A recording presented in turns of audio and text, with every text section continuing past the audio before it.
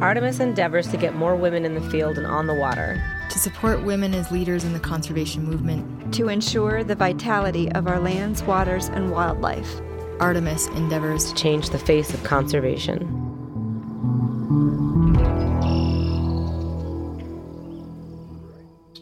We are very excited to present an Artemis podcast series on inspiring women's leadership and conservation. There are a number of reasons why inclusive conservation leadership is vital to the future of our hunting and fishing heritage. Our lands, waters, and wildlife face significant conservation challenges. Working towards effective solutions must draw on the creativity, expertise, and experience of conservation leadership that includes perspectives from all identities and backgrounds. This leadership series will introduce you to dedicated and inspirational women working in all aspects of conservation leadership. We aim to provide insight into their journey and the work that they do. In the end, we aim to inspire you to step into leadership yourself. Together, we will support the next chapter in conservation and help women ascend into local, state, regional, and national conservation leadership roles.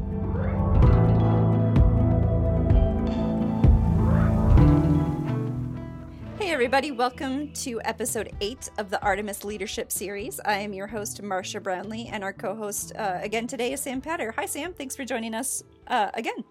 Hey Marcia, back for number 8. Pretty excited. Woohoo! And our guest today is Phoebe Stoner. Phoebe, welcome back to the Artemis podcast.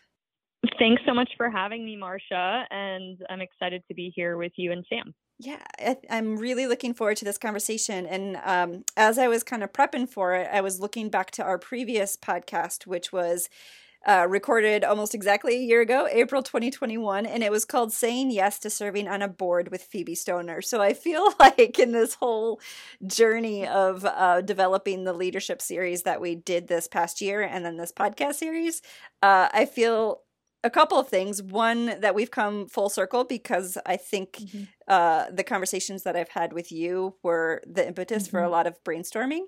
And that I'm really excited to kind of go deeper into that first conversation we had and talk a little bit more about various topics. So thank you for your inspiration and for the conversation we're having today. Yes, definitely. Before we dig in, though, I want to know what seasons you are getting after this spring. Oh, that's a great question. So this spring has been filled with kind of just personal life stuff. It's pretty exciting. I had a house in Laramie. I was in Wyoming for about 7 years before moving back to the Northwest, and I was able to sell that house.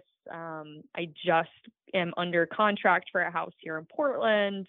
I moved in with my partner on top of that, and then we're moving. And so we've been really, really busy. I had a really exciting kind of winter fishing season. Got into steelhead fishing, which is just, I never thought that I'd be interested in it, but it is just prolific right here in the backyard. So got interested in that, got myself a gear rod, which was a whole, different world. And yeah, both my boyfriend and I successfully caught our first steelhead this year, which takes some people multiple years to do that. So we're really excited about that. That is super exciting. And gosh, the idea of just having that in your backyard has to be amazing. Yeah, I'm looking forward to getting more into salmon fishing too, and just the local kind of specialty here in the Northwest and the western side of the Cascades especially. Yeah. So are you going after turkey at all this spring? This is the first spring in a while that I am sitting it out. I had a lot of fun turkey hunting last year, but it was just a little busy this year. I had a good friend who was successful for the first time though, which was really exciting. So yeah. I feel like the hunting community has gotten into the swing of big game season, right? And so I know at least my work, your work probably doesn't slow down very much, but at least my work slows down in October, November, because everybody that I work with is out hunting. And I really wish in some way that would translate to the spring season, but I mean, I know we have to work sometime, but right. Yeah. But if we didn't, I would yes go after a lot more in the springtime. Yeah. Well, there's always those months after fall hunting season and before spring that we can work. But those are steelhead months now for me. So it's like we just need to like quit our jobs and live off the land. Professional. Yeah, that'll be the third podcast. There you go. Episode. April 2023. That's what I'm talking about. Excellent. Yes. Well, for our listeners who haven't listened to the first episode podcast that we did with Phoebe, I highly encourage you to go back and listen to it, and we will link to it in our show notes. But before we dive into the rest of our conversation today, can you give us just a brief reminder of who you are? Yeah. So my name's Phoebe Stoner. I am based in Portland, Oregon, here in the very green Pacific Northwest. I went to college here about 10 years ago at Lewis and Clark College.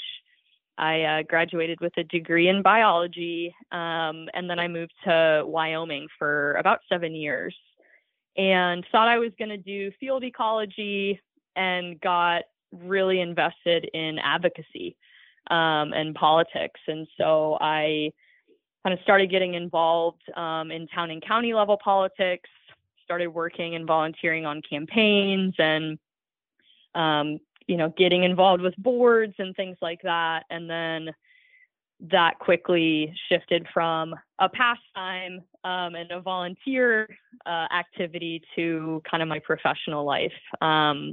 And so I took a job and ran a nonprofit there for a while, served on Laramie City Council for a year. And then I decided that I wanted to come back to the Northwest and shift out of advocacy as a profession, but still do it in my free time. Air quotes around free time. Yeah, what you were gonna say. Free time, right? Yeah, air quotes around free time for sure. Yeah, you can't see it over the radio, but yeah. So one thing that and again, Phoebe, I'm always appreciative of your willingness to hop on the phone with me to think through things. And that's one of the reasons that I wanted to have this conversation with you and share sort of some of the conversations that we've had privately with our audience, because there are a lot of different ways to be a good board member and to be an effective board member. And then there are people like you, and I also think like Kathy Hadley, who she, Kathy was on our podcast a couple weeks ago, and she was talking about her interest in organizational culture and organizational functioning. And so talking to board members about that type of focus and how it informs their work, and then talking to you about just the intention and the intention and attention that you give to how you show up in the room as a board member, I think is really, I'm going to use the word intentional again, and just to be redundant and repetitive. And these are things that you've thought very deeply about. And I appreciate that about you. And I'm looking forward to having this conversation. Yeah, totally. Yeah. So can you say a little bit about your intentionality in the room? Yeah, definitely. And this goes back to, I think, the first time we talked about just board leadership and involvement. And I think a lot of my intention comes from maybe learning the hard way. So I'm definitely not shy about the fact that when I left Wyoming, I felt like my life was a little out of balance with just work versus personal time. and what I was occupied with, and just kind of spending my life doing. And so for me, when I relocated and kind of set out to put more focus on the balance, that is where I think a lot of my intention was born from. So just wanting to be mindful about my own boundaries and what I actually have the capacity to do. I think the other thing for me is like, I'm a conservationist, but I'm also interested in social justice. So I'm also interested in social justice and, education issues and all types of issues that are important to me. And so really figuring out, where do I want to spend my time? I know when I worked at a nonprofit, and from that perspective, sometimes that's the hardest challenge, is figuring out where to spend your resource and what issues to take on and what issues to, pass on. And I feel like it was almost the same from my perspective. It's accepting that you can't change everything and you can't work on everything, but you can make a big impact on, a few things that are really important to you that you think you can offer value to.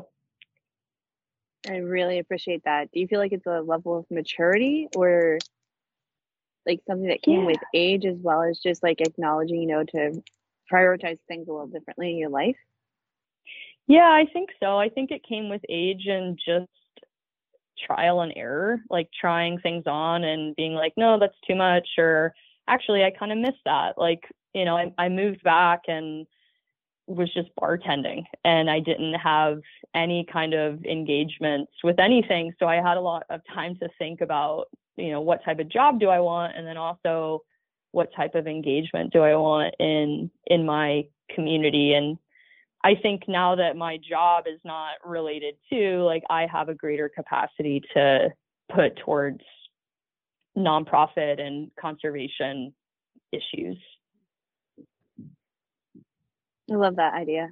I'm rotating off a board myself actually this weekend after 7 years of service, like straight through. And I went from, insight to vice president to president to past board chair. And it just, it kind of ate my time. And to be able to go back now, because it was for my alumni association. I enjoyed it. We did things and it was great. But at the same time, we started to get, it was draining. It was fulfilling, but draining at the same time. So I can understand where you're coming from.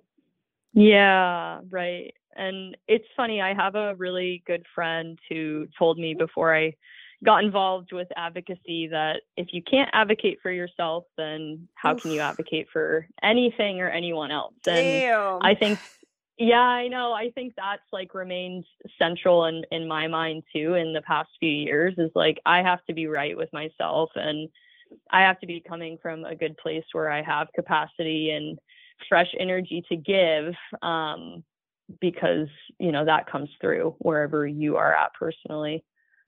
That's so true.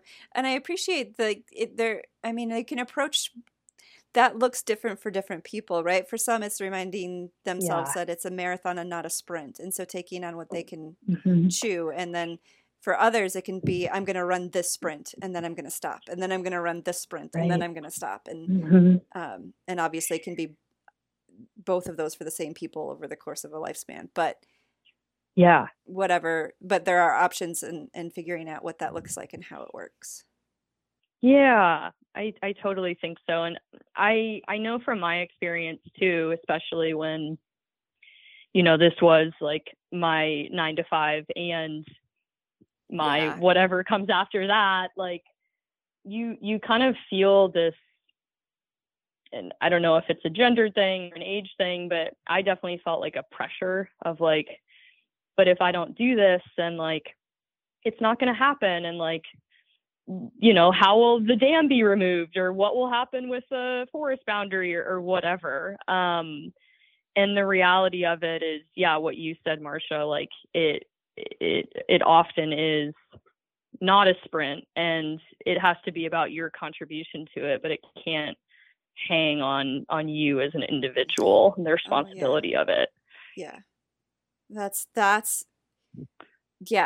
key, because again, talking about habitat quality or a lot of these conservation issues that we're working towards, those are decades, those are generations worth of work. And so it's like, where can you plug in and without taking on the burden of success or failure?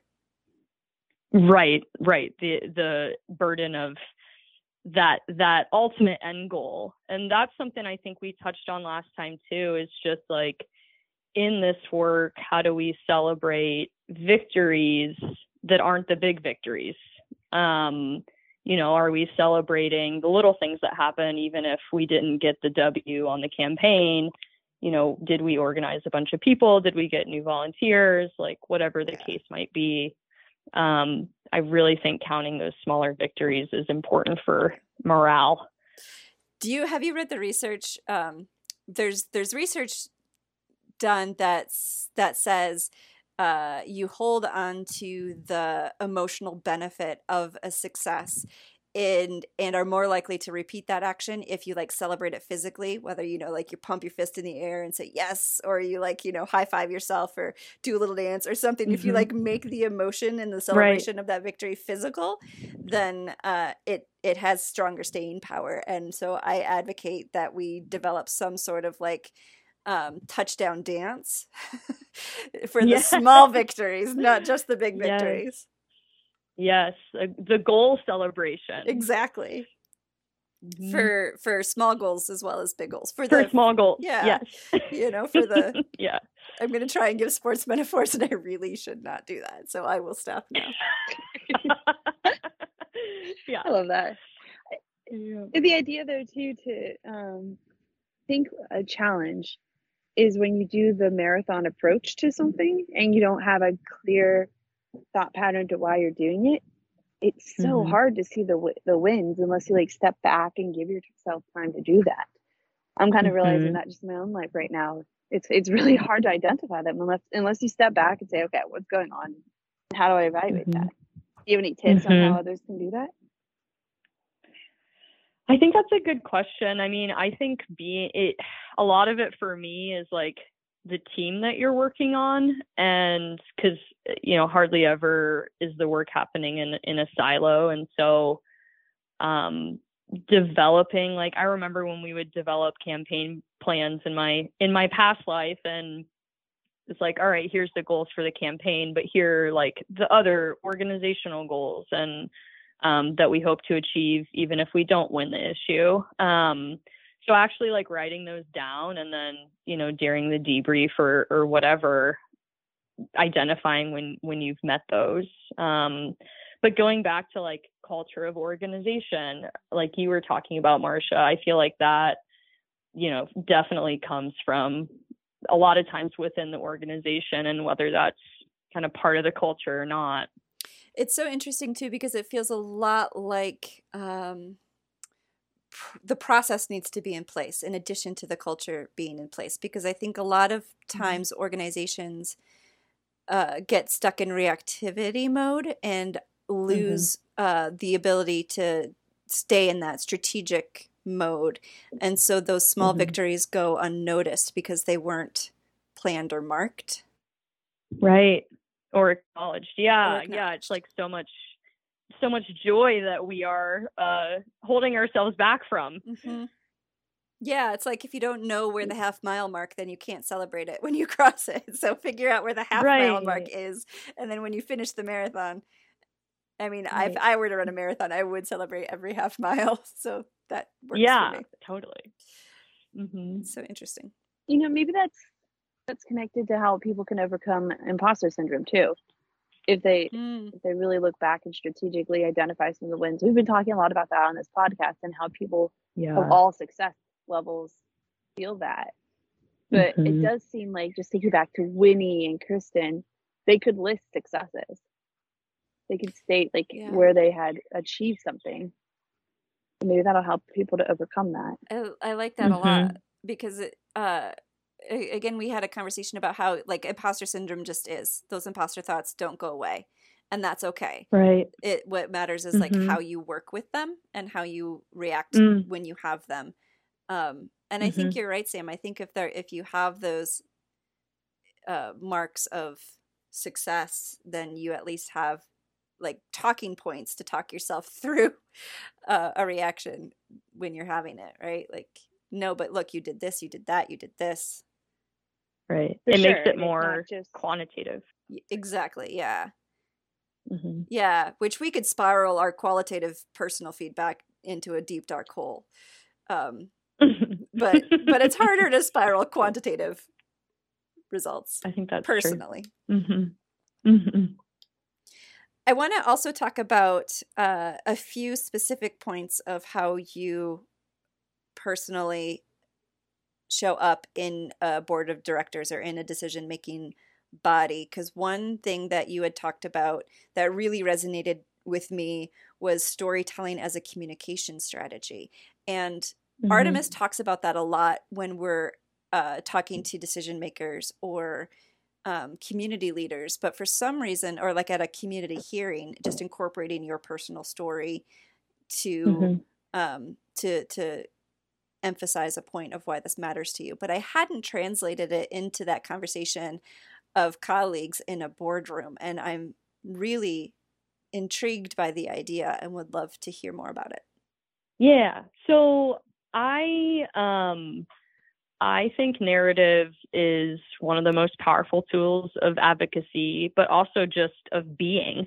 And it was definitely the foundation of my learning about community organizing and my own advocacy journey is just start with your story. I always remember when I was learning about that, it's like the idea is that we, as humans, we think in stories and have, recorded history through stories, and songs and things like that are all based around stories. And even when we're sitting around thinking about our day, like, oh, I'm going to go to the grocery store and I'm going to do this, like it's all a story in your head. And so tapping into the nature of that and showing what your values are rather than stating what they are, I just think that's so powerful, especially in a situation where there is a lot of diversity, or I should say there isn't a lot of diversity. So for example, I'm the co-president of the Northwest Steelheaders, which is the National Wildlife Federation affiliate in Oregon. And I am the only woman and perhaps the only person under 55 on the board. And, it's acknowledged, but when I kind of walk into those scenarios, it's not lost on me that I am the odd woman out, I suppose. And just connecting with those people my colleagues that I need to, despite, being from different places and growing up in different time periods. Fishing stories is a great way to connect and build a relationship with them.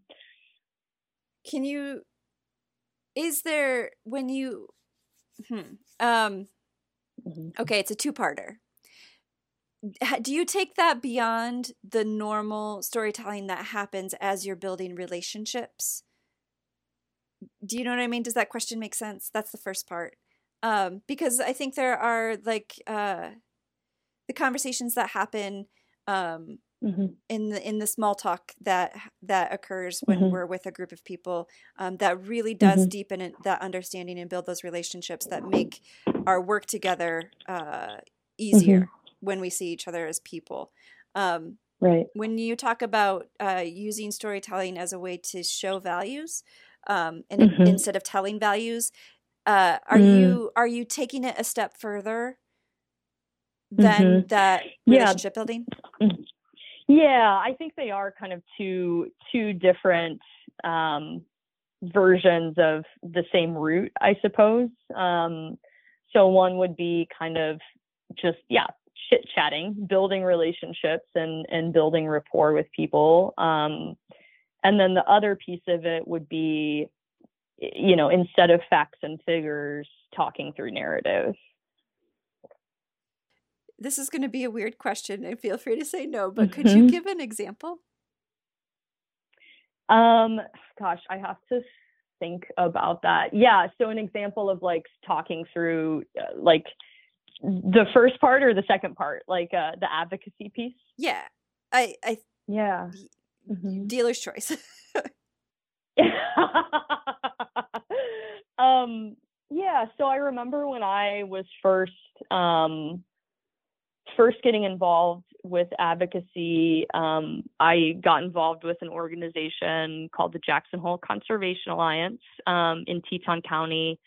And one of our main concerns, and still is a concern there, is just workforce housing. So the folks that live in the community and serve the community, do they have a place to work and to be there?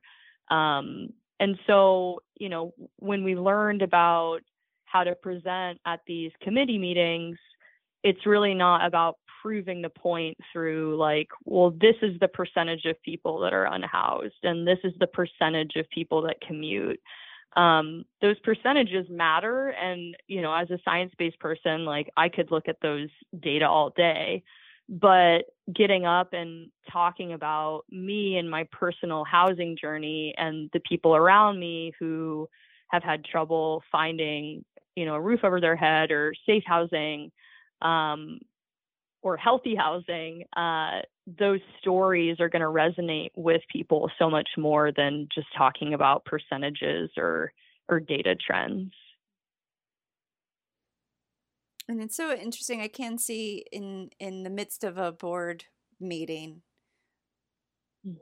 how, yeah, I'd separated those two in my mind, and they're not separate. I mean, trying to convey an opinion to somebody is, through story, is done the same way regardless of the setting that you're in.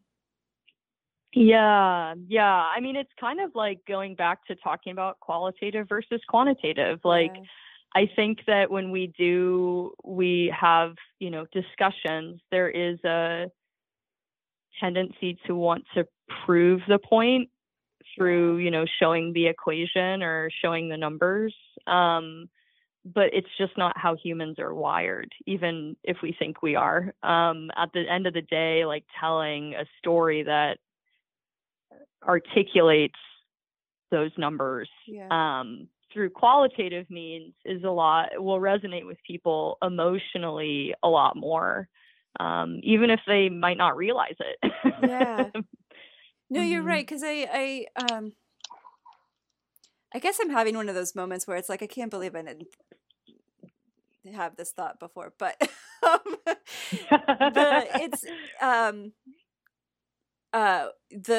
when Alexis Bonagovsky, who was one of the co-founders of Artemis, pulled together our initial advocacy training platform, a part of it included storytelling, like I mentioned earlier. And when she would teach it, she would say, when is the last time you changed your mind? And really strike up a conversation about that with the people who are in attendance. And it's interesting to consider that people very, very rarely change their mind with facts. They change their mind when they're moved emotionally. And obviously you can't have, like, there needs to be both. In order to make a strong and compelling statement, you need to have both. But people change their minds when they're moved, and stories are what move us. And I think I'd had sequestered that concept to communicating publicly with decision makers instead of bringing it into a more intimate setting and communicating that way with a working group, and using my personal story in an explanation of my decision. Right. Yeah. And it definitely works both ways. Yeah. Yes, absolutely. I think it takes a little bit of like vulnerability too, because especially if we're like around other people that are just talking quantitatively, it can feel weird to step up and just start saying, you know, 10 years ago when I was hiking, and people are like, oh, but I do really think that yeah, it's just the way humans are wired to think through narrative. Yeah, that's interesting. I did have another really good example too. Great. That I just thought of. Perfect. So I drive around a bit for my job, and a few months back, I also bring my wire-haired Vizsla Gizmo just about everywhere I go. Yay. She's my guardian angel. And a lot of times we'll get to stop and go to the local dog park wherever we might be traveling. And I was in a pretty rural area of Oregon, got her out, and she was running around, and there was this local guy there. And we got to talking, chit-chatting, if you will. And it was clear that we probably don't vote the same. We probably had differing opinions politically just based on what he was saying, but I was just there listening. And then there was this moment where he started talking about how the woods have changed because he cuts timber, and he was noticing these changes in his environment. And I just totally keyed into that. And I was like, yes, like, tell me how the woods have changed. Because that is the connection. Like, that's the story. It's not him hearing the word climate change or seeing the facts and figures. It's the emotional experience of this forest isn't the same as it was when I was a boy. And that is something that we can talk about. Yeah. It almost feels like cutting through all the BS to get down to what matters, and that's his experience with that landscape. Right. And there's connections there too that I think can be forged despite other differences. So, Sam, I'm curious what you think of using that storytelling in a more intimate decision-making setting. What your experience is with that. So like you. Yeah, I'm listening because, like, on the tip of my tongue, I can think of examples too where storytelling has helped, but it's two parts. Well, first of all, the culture in hunting revolves around storytelling. I mean, it's like the number one thing people do. You go out and then you tell people about what you do when you go out. Right. And so when it comes to advocacy within conservation, I feel like with all the DEI conversations and shifting generations and shifting priorities and demands on conservation managers, that's a tool that we probably underutilize. And there is chances to get strategic about it because like for Sunday hunting, it was a big issue in Pennsylvania. We have 3 days, and, we can always strive for more, but when it really got, supported was when like a college kid said, well, I drove home Saturday, but had to be back to school on Monday to go to take classes, right? Or like when a dad said, my son finally got his first turkey because soccer wasn't on Sunday. It was just Saturday, Right. And like those stories helped deliver a point effectively, and people can find common ground in that manner. And then the second point I was just thinking about is like, we are so good at research. And you said quantitative and qualitative, both are research types, right?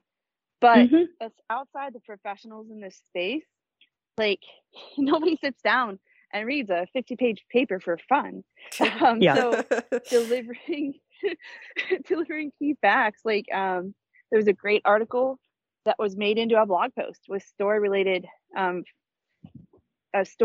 approach to talk about how deer management will probably change in the future. But again, there's like a peer-reviewed literature cited paper, but nobody in the general public is just gonna be like, got this in my whiskey, time to read it. So I think on the conservation topic, there's like a chance to convey facts and points, important points too, like on CWD perhaps, or Lyme disease, like key issues for us through storytelling. And maybe it's being underutilized right now. I don't know. My mind spinning. That's where I'm going. Yeah, I am curious though, and I want to dig in a little bit because Phoebe, you already mentioned this, like it's vulnerable, right? And I think it's also against the culture a lot of times, particularly in a professional space. And so you are breaking the norm. And Always, Marcia. I love it. But I think that's part of why it feels surprising, is that it's breaking the norm, and it's, if you're already in that space experiencing a little bit of imposter syndrome, breaking the norm is a risk. And I think it's I think this makes sense to me, and so it definitely feels like a risk worth taking, but I can imagine it being incredibly uncomfortable to begin with.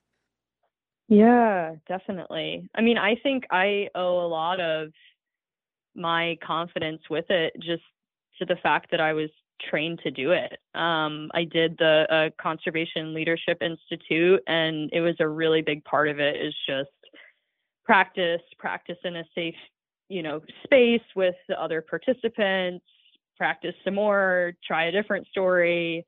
And it became kind of the blueprint of how I saw advocacy. So I think I was just lucky in how I got taught and kind of carrying it along with me. But I absolutely think that's true. I mean, I can think of examples when I was like testifying at town or county meetings, and everyone that went before me was talking about numbers. And then I stood up and started talking about, where I grew up. And there's certainly a moment where you're like, oh man, I really hope they're not just wondering what the heck I'm talking about. Yeah.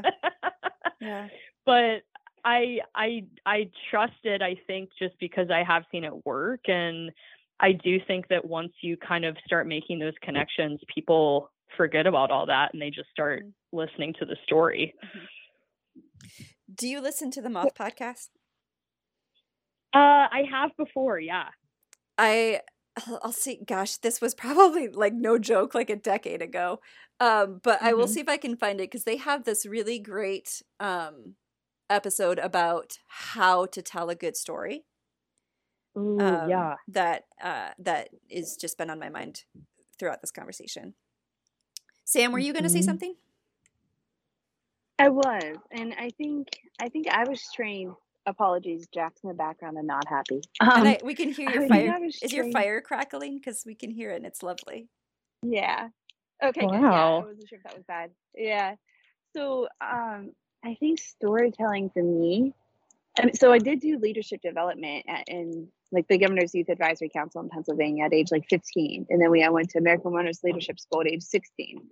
So it's quite possible, and I know there were sessions about storytelling, but I kind of feel like I adapted it too, because it was my way of immediately establishing my credibility or my street cred with like, here's my latest hunting story, right? Or here's my latest struggle. And that's in a couple different ways, because like, I have my set of stories I share with certain audiences, but then when I want to share more vulnerable stories with people, like, let's say I had to pee in the woods, like just as a silly example, but like at the same time, like that, depending on the audience, has helped me to establish credibility, but also make myself feel comfortable. Because like I feel like maybe I'm a little nervous in a room. So by sharing stories and getting other people to talk and share complimentary stories, I ease my own edge, and I feel more comfortable and in a more safe space for myself. So I don't think it's a defense mechanism necessarily, but like it is a learned trait for sure. At least in this one aspect of it. I use it to tell stories to convince viewpoints too, but specifically as a sportswoman and just building confidence in an arena, that's been I think my learned trait. Yeah, that makes a lot of sense. I mean, I think it takes vulnerability, and it definitely takes courage to be vulnerable, but it sounds like what you're saying is the flip side of that is that having that courage can also be confidence building. For sure. And it's a display of it too. I don't know. Yeah. Slight imposter syndrome right at the start, but like, man, why am I here? Or we had a leadership call last night, and there was a girl, I just listened to her. I'm just like amazed by her, and listening to her story. I'm like, oh, I felt that way before. Right. And I think when I go into a room, doing that quick introduction or this is who I am helps me get over that immediate imposter syndrome, if that makes sense. I like that idea. It's like using that introduction as a way to remind yourself who you are. Yeah. Interesting. Okay, this seems like a good point to take a quick break to hear from our partners, and we'll be right back. Howdy, Artemis listeners. This is Aaron Kindle from NWF Outdoors. We know you love awesome conservation conversations. That's why we want to invite you to check out the NWF Outdoors podcast, where we dive deep into the issues, people, and places that showcase the best of the sporting conservation lifestyle. Guests include leaders, luminaries, and decision makers who define conservation and work tirelessly for fish and wildlife. Check it out wherever you get your podcasts or at nwfoutdoors.org.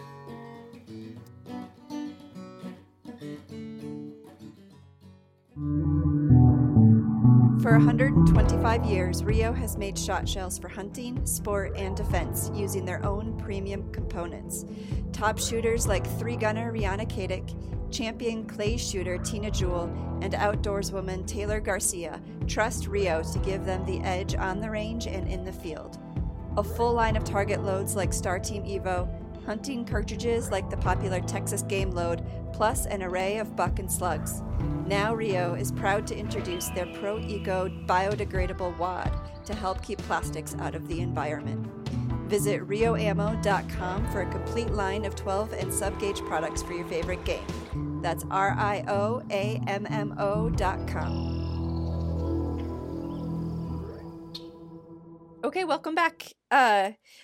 One of our partners, Phoebe, I know that you are an upland hunter, and so I wanted to talk a little bit about one of our sponsors for this podcast is Rio Ammo, and they have a biodegradable wad, which I think is super cool. Have you heard of that before?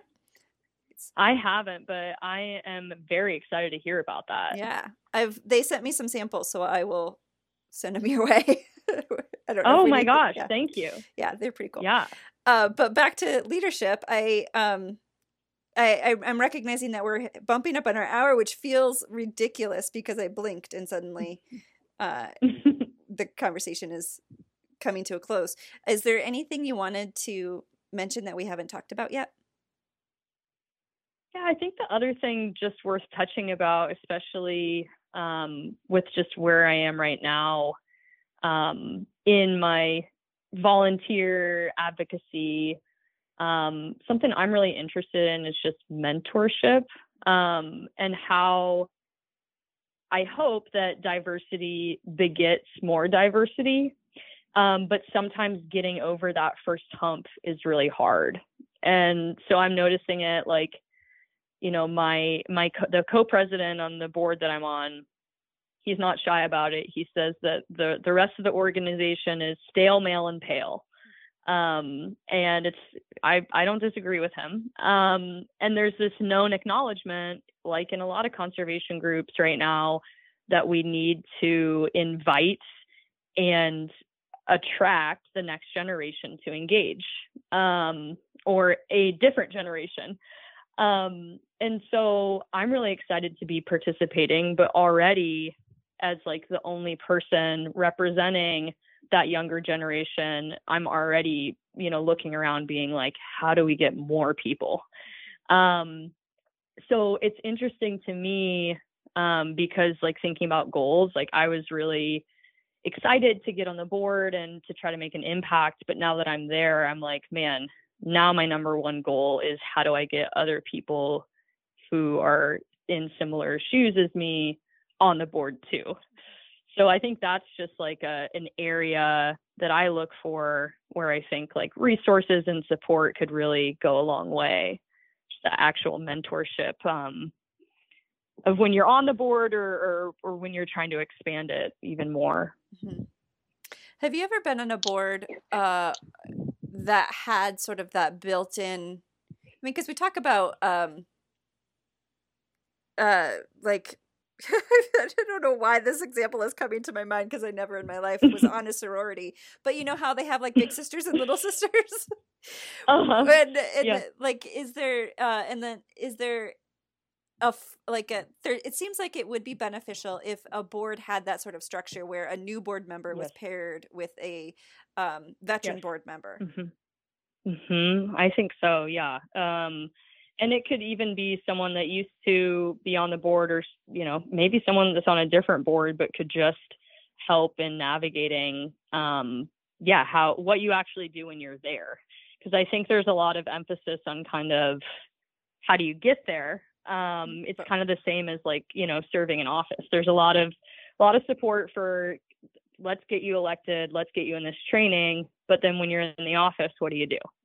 So I'm really interested in just that aspect of support and mentorship and leadership development and getting more diverse boards in the conservation world. I love it. And Sam and I have been planning the next year of our leadership series and what that's going to look like. And with that type of mentorship and support for women who are currently serving is a definite priority. So I look forward to picking your brain again more on that. Phoebe, have you, like, you're talking about the concept, have you taken any steps forward down that path yet with the steelheaders as an example of how I haven't yet, but I think part of, like, the first step for me is just the buy-in from the organization that's actually something that needs to happen.